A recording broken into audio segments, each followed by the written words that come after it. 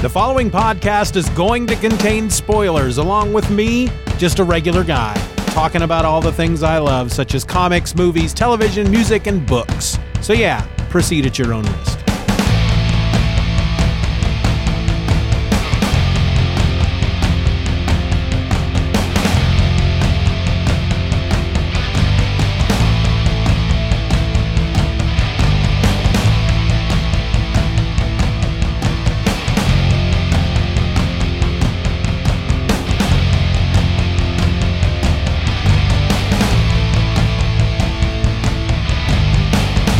Welcome to another episode of Just Another Fanboy. I'm your host, Steven, and today we're going to do something a little different. You see, when you produce a podcast that releases twice a week, there are going to be times when you run up against a deadline.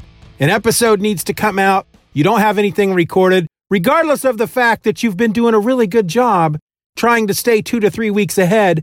Sometimes life just comes at you and you don't have a choice and you got to throw something together and get it out there. But you don't want to just throw anything together. You want to put something out there that is a bit of quality, some quality work, something that people are going to enjoy. So what we're doing here is I'm dipping back into the well. I'm creating episodes in which I dip back in time, and I grab episodes from a previous podcast and represent them to you, my listeners. See, I do this other podcast called Steven or Else. It doesn't come out all that often. I put a lot of work into it. It takes a lot to get an episode out.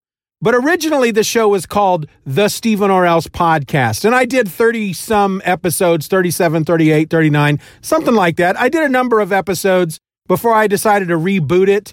And I took all those old episodes off of the Steven or Else feed. Now they are buried deep down at the bottom of the Everything or Else feed. But I thought I would republish them every once in a while when I run into an issue like I have today, where I'm coming up against a deadline. Now, these episodes tend to be anywhere from 45 minutes to an hour or more long. I am not going to present them to you in the way that they were originally presented. I'm going to try to edit them down a bit because I did tend to spend the first 15 to 20 minutes of certain episodes just taking care of business, talking about what's going on with the podcast, what I may be doing in the future, what else I'm doing with podcasting around the time. Stuff that doesn't have anything to do with the main subject of the episode. So I am going to try to pull those out whenever I can. And that's what you're getting today. So I'm not going to beat around the bush any longer. Let's just get to it. I'm going to present to you, featuring the music of Michael Kill, used by permission, I might add. This is episode number 21 of the Steven or Else podcast. This was released on January 13th, 2019. And it is entitled Conan, the Frost Giant's Daughter. Between the years when the oceans drank Atlantis and the rise of the sons of Ares, there was an age undreamed of, when shining kingdoms lay spread across the world. Hither came Conan, the Cimmerian, sword in hand. It is I, his chronicler, who knows well his saga. Now, let me tell you of the days of high adventure.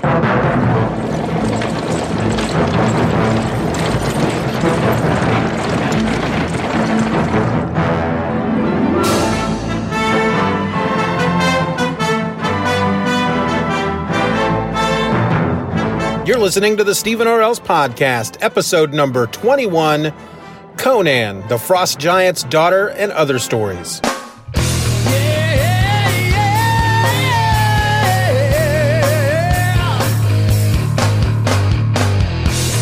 Welcome to another episode of the Steven or Else podcast, the only show that thinks Crom is some kind of weird Cimmerian cheese. I'm your host, Steven, and this week I'm talking Conan. And that's Conan, not Conan, right? Is that up for debate? Some people call him Conan, some people call him Conan. When I think of Conan, I'm thinking of Conan O'Brien. So I'm going to try my best to call him Conan, though I know I sometimes slip into the Conan name.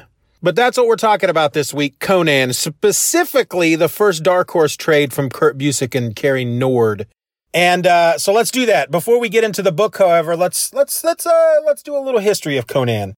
So according to the Great Repository for All Human Knowledge, otherwise known as Wikipedia.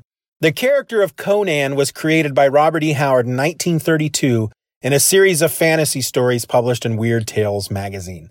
Now, I've never read any Conan stuff. I know that eventually Robert Jordan, if you don't know who that is, he's the guy that wrote the Wheel of Time series, which will be coming to Amazon Prime at some point in TV show format. He is also known for writing Conan stories after, Robert E. Howard stopped.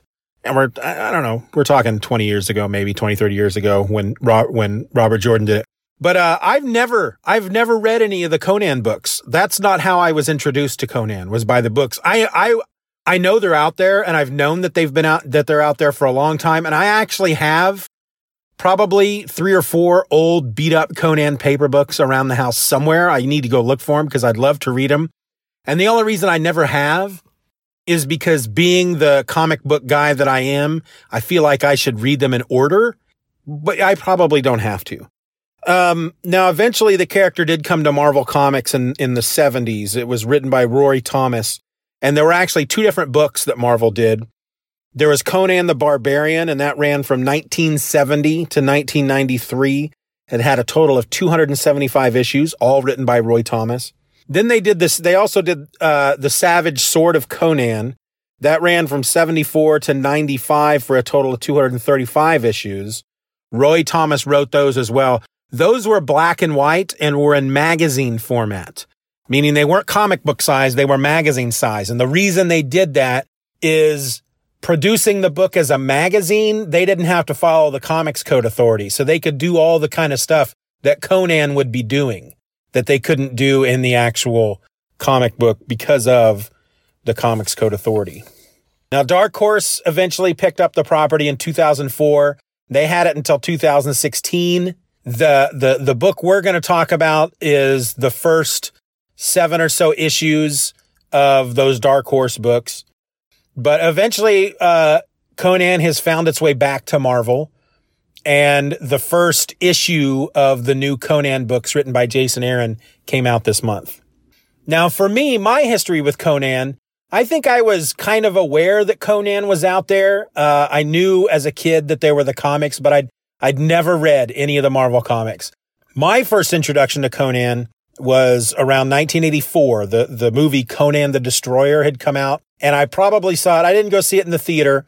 I probably saw it on HBO, or it could have been on like TNT or something. I just remember, I don't think Conan the Destroyer was rated R. I think it was rated PG-13, whereas Conan the Barbarian, which came out in 82, and it had James Earl Jones in it as the bad guy, that was rated R. And it was a number of years before I saw it. Because, I was just a little guy back then. And in 82, I would have been about 10 years old. So yeah, probably 12 or 13 by the time I saw Conan the Destroyer. But that movie was amazing to my little 12, 13-year-old mind. I mean, we have Conan, who's this muscly dude. He's got this little partner with him, and they're thieves. They are hired by this woman to go take this princess to get this horn, like a magical horn. And with them on their adventure is Grace Jones and Wilt Chamberlain. And so they go on this quest. They find the horn. They bring the horn back. Find out that the horn is there to bring the avatar of this god to life. And then they're going to sacrifice the princess. And so they put the horn in this statue, which turns into a monster. And of course, Conan gets to fight it, and he rips the horn off, and there's lots of blood. It's really cool. That was my first real experience with Conan. Like I said, I'm sure I'd seen the comics. Now and again, I may have even read 1 or 2. I have no real memory of reading any Conan comics, to tell you the truth. I can tell you that Barry Windsor Smith was the artist on a number of them, the Marvel comics. But beyond that, no real idea. Now, again, eventually I did see Conan the Barbarian, which I did not like as much as Conan the Destroyer. And then, of course, there was a Conan reboot a few years back, and I want to say Jason Momoa played Conan. I don't remember anything about that movie. I remember liking it, but beyond that, I don't remember much about it. But that's my history with Conan. Eventually, when the Dark Horse books started coming out, I think I had read one or two of them. But when I read this trade recently, it was apparent to me relatively quick that I didn't get that far. I think I just read two. I didn't really get that far into it.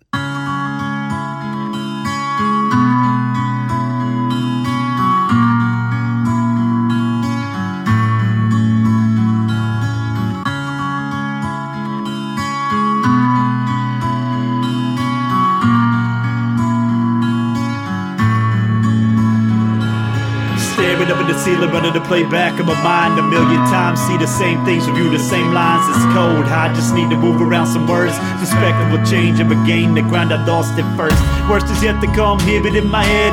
Lately in the morning, I don't really want to get out of bed. Instead, I'd rather let it all fade away. Let my friends all leave. Better if they don't stay okay.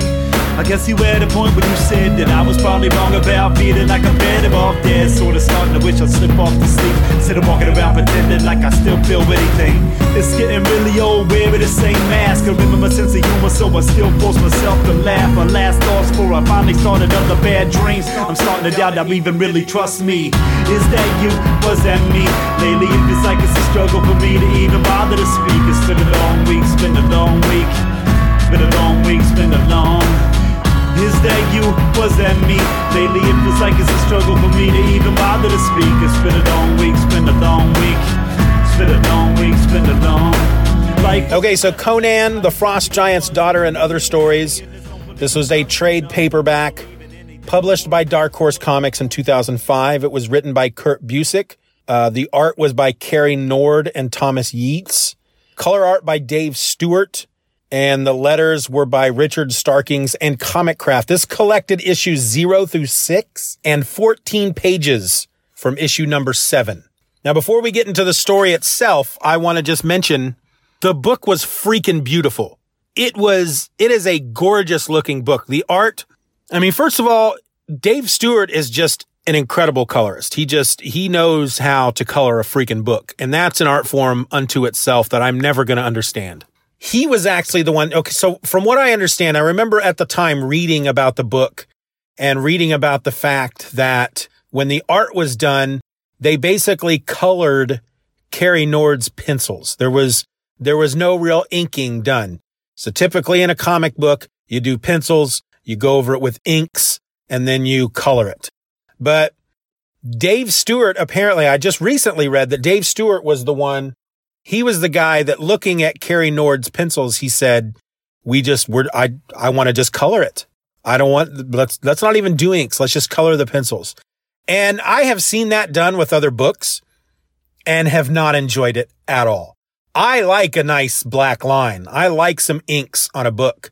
I think for certain books, you need that crisp black line separating the colors, but it freaking worked in this book. I mean, like I said, it is gorgeous. If you have not even just looked at any of these issues, you really need to, because it is a beautiful looking book. The story is also great. So that's, you've got a great looking book and you've got a great story. So that's an A+ book in my park. I don't know what parks have to do with it. I don't know if I was trying to go for a sports reference there. But I did, and I failed. Anyway, I think the only nitpick I would have with the book, and I remember when I read the first issue or two back then, the narration. There are narration boxes that go along with it. Narration boxes. And the typeset, the font used in those narration boxes look like typewriter letters, done from a typewriter. And I was actually turned off at first with that because it's, in my mind, it's like, okay, we're reading a book about, it's a sword and sorcery book. It's set in the past, a fictional past. There were no typewriters back then. Why are these text boxes? Why does it look like I'm reading a yellowed page that has been typed? And eventually it kind of hit me. Well, that's because, I can only assume that the idea was that they were wanting us to, connect that with Robert E. Howard's books. Like we were reading his original drafts and then seeing it all come to life on the page. That's the only possible outcome I could come up with in regard to that choice of font. And once that hit me, I had no problem with it after that. So the book opens up actually in the future, still in the past, but it's Conan's future. And I'm not gonna use a lot of the names from the books because honestly, I'm not 100% how to pronounce them, and I've forgotten most of them as it is. But you've got this prince whose father apparently runs the biggest empire in the world. They're the guys that now run things in the world. And I don't know if he's out collecting taxes or if they're just exploring some of the outlying areas of their realm. But at some point, they stumble across something that is, I think it's supposed to be a tomb. And in investigating, they find this giant treasure room. But the one thing that really seems to pique the interest of this prince is this toppled statue, and it's of Conan. And I know from my periphery of the world of Conan, and I believe they mention it, I think it's at the end of both movies, that eventually Conan does become a king of some kingdom. And so this is a statue of Conan the king, and there's some writing on the base of the statue, and the prince is just really interested in this Conan guy, and he wants to know more about him. So this opening is from the Zero issue, and it's really kind of there to kind of set up, what we're looking at. We are reading what these scholars and scribes and whatever that work for the prince, what they have gathered up about the stories of Conan. So I guess maybe that, I don't know. So that's what kind of leads into the main ongoing series, starting with issue 1. So with issue 1, when we get into the actual series, you've got Conan. He's a young man at this point. He may be in his early 20s, and he's come out of Cimmeria, and he stumbles across this village and these warriors that have attacked this village that's full of women and old men. And the race of people in the village, I think they were called Aesir, Aesir, and they Conan refers to them a few times as men of Asgard, even though the only god that I hear them, that I remember them mentioning is Ymir, Ymir. I don't know, man. I don't know if that's a real Asgardian god. I've never run into the dude watching any of the Thor movies, I'll tell you that. But this other group of I don't remember what they were called. They have a blood feud. The Aesir and this other group, this other race of people. And the bad guys, we'll just call them bad guys, have attacked this village because their men are out hunting. And so Conan comes across this. He helps to defend the village. He kills a lot of these guys because that's what he does. That's what Conan does. And then the Aesir warriors come back, and they also are bitter enemies of Cimmeria. Apparently, nobody likes Cimmeria. Nobody likes them at all. The Cimmerians are not people that the rest of the world seem to like.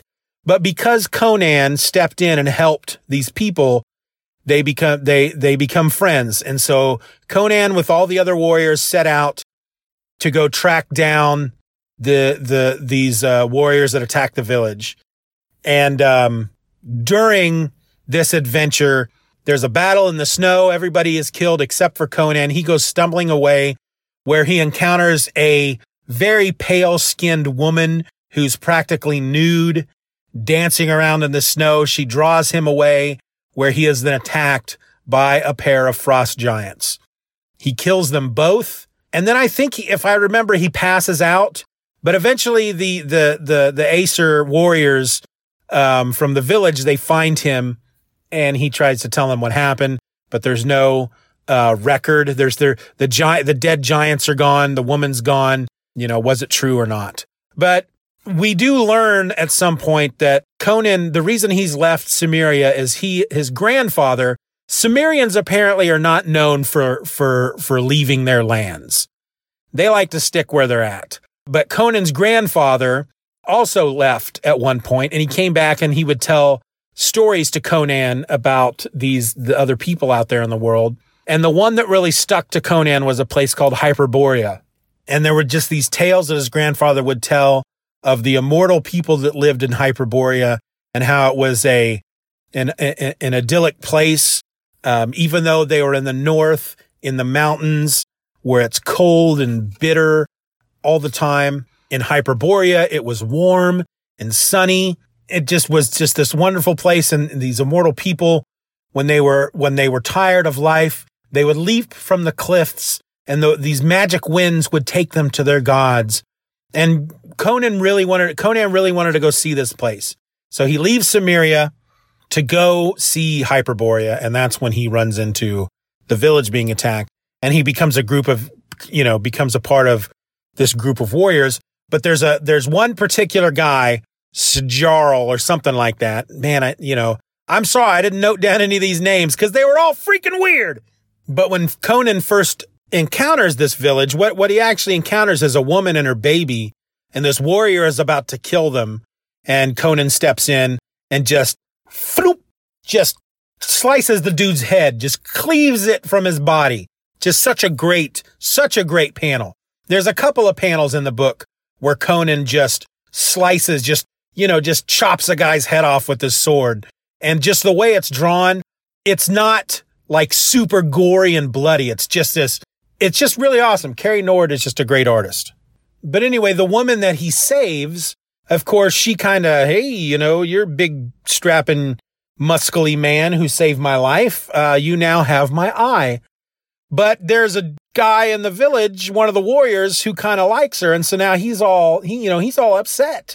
Not only has a Cimmerian come and made friends with all these dudes, he's also might be making some time with his lady.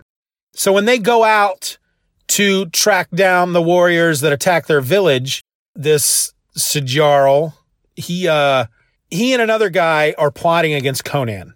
And so they're out there and they're tracking down more of these warriors.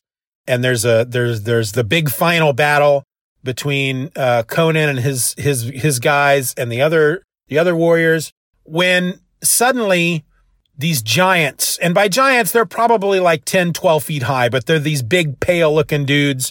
And at first I thought they were frost giants. They all come in and they start attacking.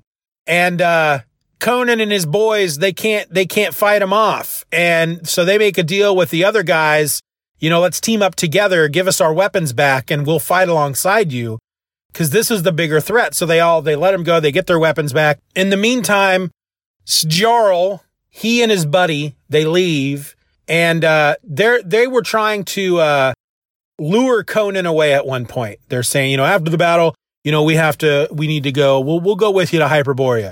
And you find out that Sjarl has made a deal with some other group to bring Conan to them so they can capture him as a slave. Well, when these giants rush in, Sjarl's up there on this rock with his buddy watching this happen, and he's like, oh no, they're early. They decided not to wait. So whoever these guys are, these are the guys that they made a deal with. Well, in the meantime, Conan's down there and he's with the leader of the other group. And the leader says, look, I have an idea of how to get us out of this. If we can just take 2 or 3 people and get them around to the other side of this battle and put them on high ground, they can attack from that side, and that will help us defeat these guys. And Conan's like, I'm on it. And he takes off, and he sees Sjarl and his buddy up on this rock. And he's like, that's it. That's where we got to be. There's 2 guys, me, that's 3. Let's do this. He climbs up on the rock and he's telling Sjarl the plan. And Sjarl's like, you know what? Nope. And kicks Conan away.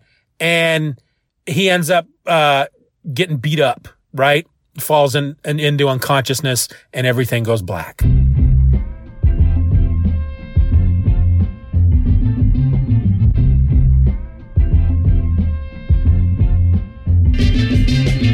Challenge your audience to change the game a couple times. Flip descriptor, otherwise it is wasting the rhymes. I mean it's true, I got the level maxed out, running around, flipping out, and all the internet fools now. And maybe you wanna step up with some magic cards, or maybe you wanna join me next week holding placards.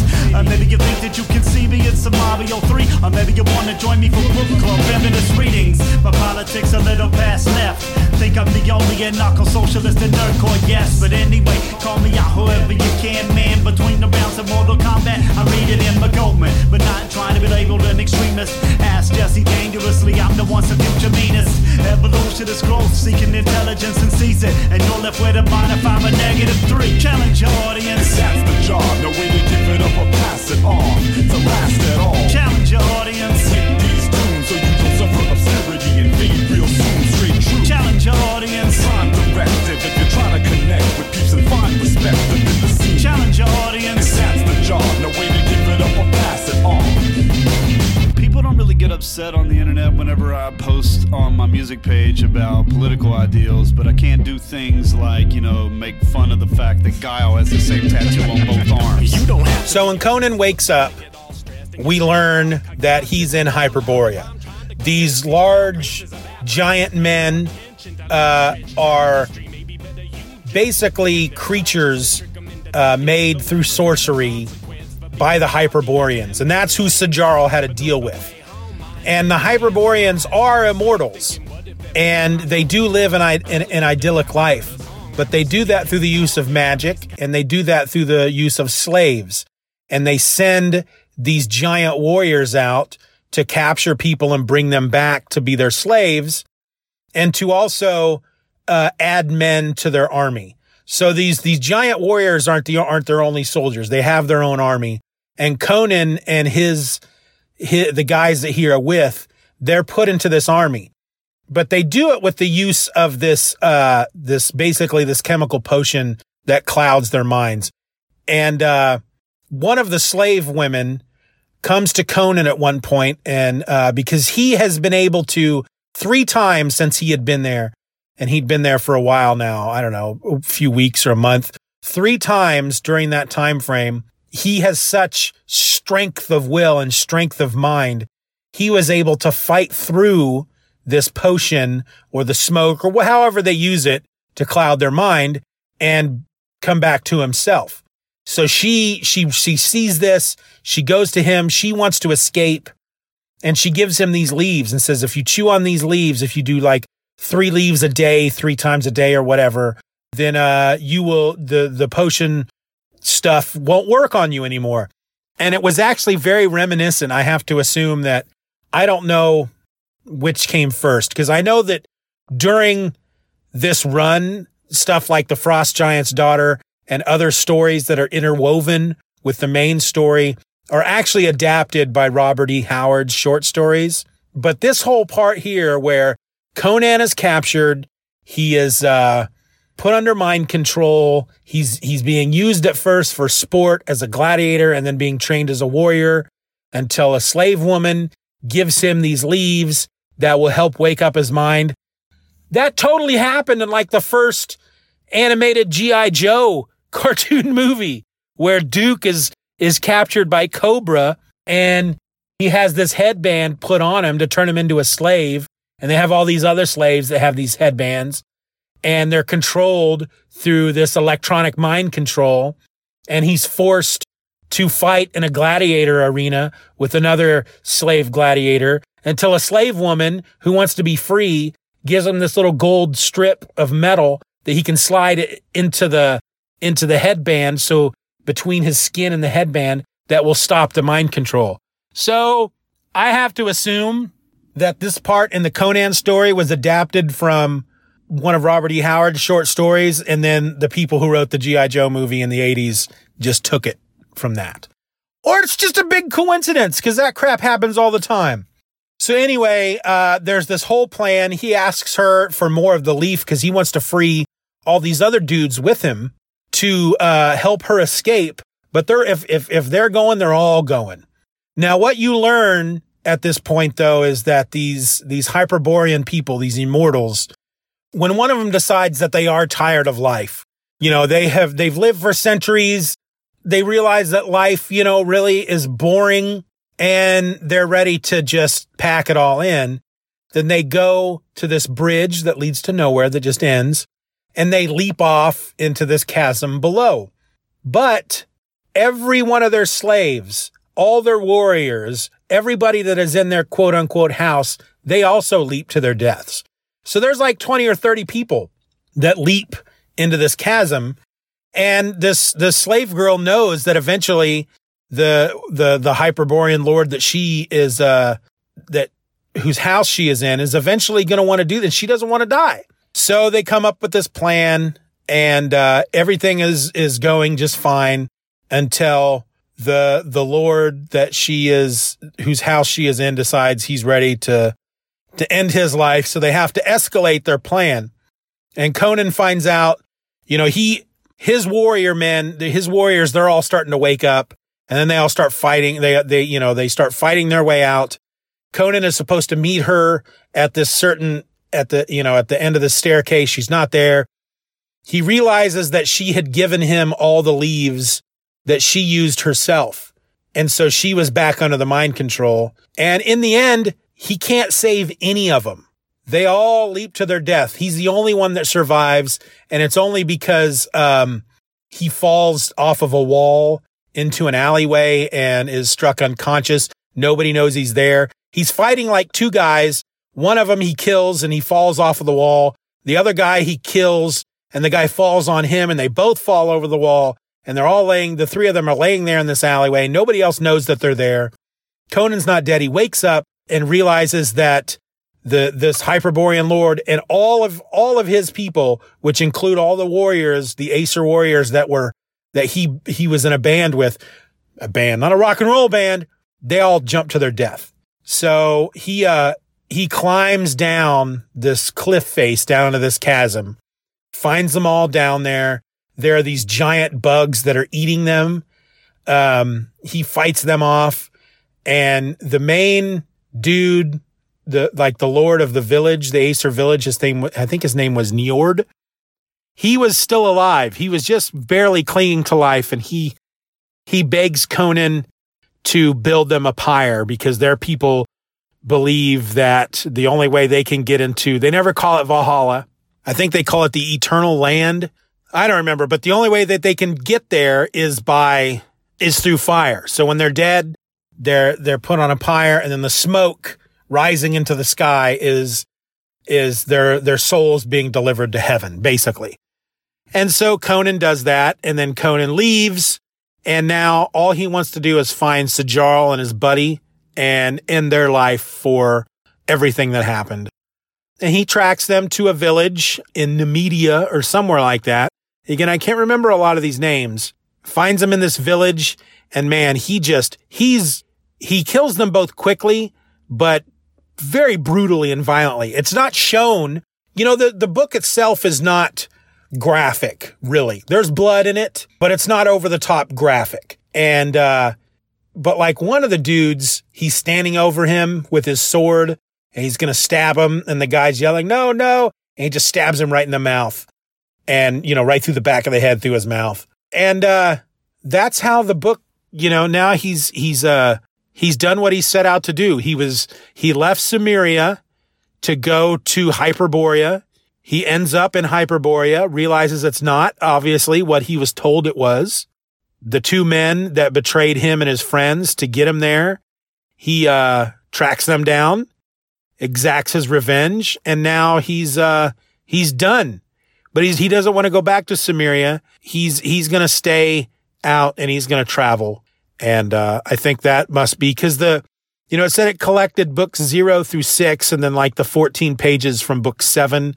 So I'm assuming the rest of issue 7 is him setting out to start his next adventure. And I'm hoping that Trade 2 has the rest of that issue. I would assume it would have to. So, but yeah. So that was Frost Giant's Daughter and Other Stories. A+. I don't really do grades for books, but it was a heck of a lot of fun. It was a lot of fun. It was beautiful. It was a great story. It was a real page turner. And I'm definitely going to keep reading the rest of these Dark Horse books because I'm really looking forward to what's coming out from Marvel. I'm hearing really great things. There's going to be 3 different Conan series coming out from Marvel. One which just launched here in January, one that launches in February, and one that launches in March. And so far, what I've heard of this first book, this first issue, it's supposed to be really, really good. And I haven't read a lot from Jason Aaron, but everything that I've read from Jason Aaron, I've enjoyed. And he seems to, based on some of the stuff I've read, he seems to have a great love for the character.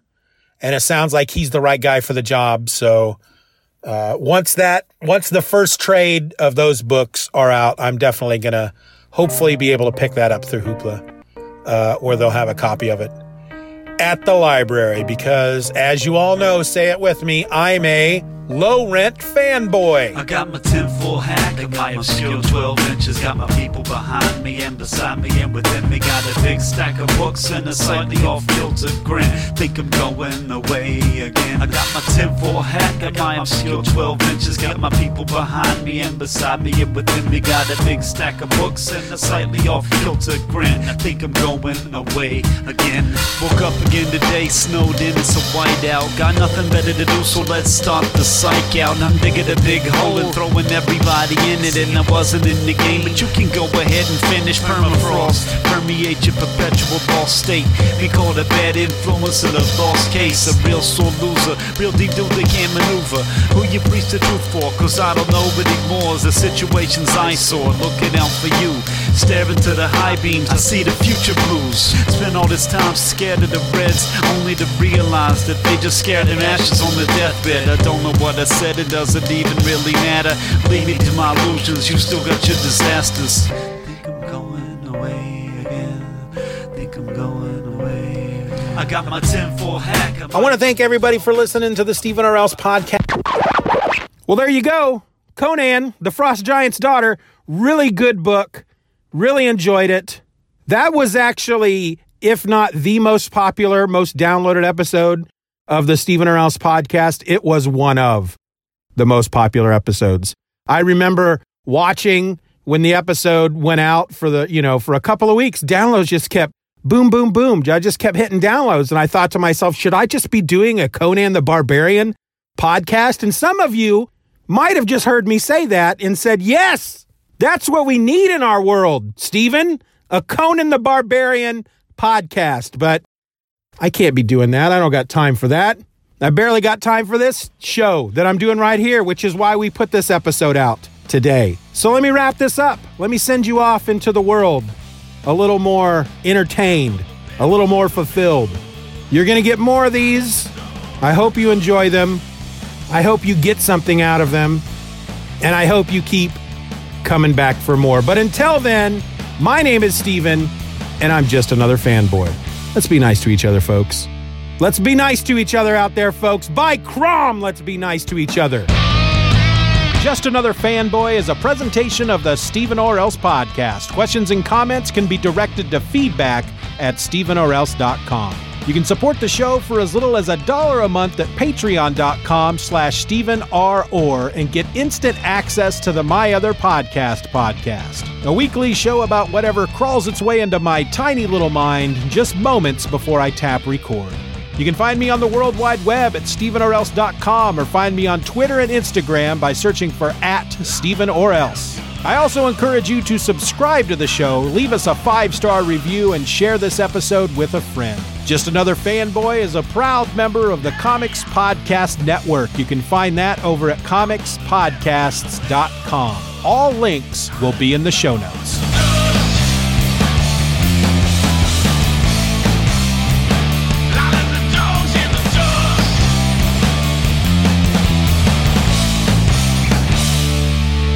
Bye-bye, Daddy.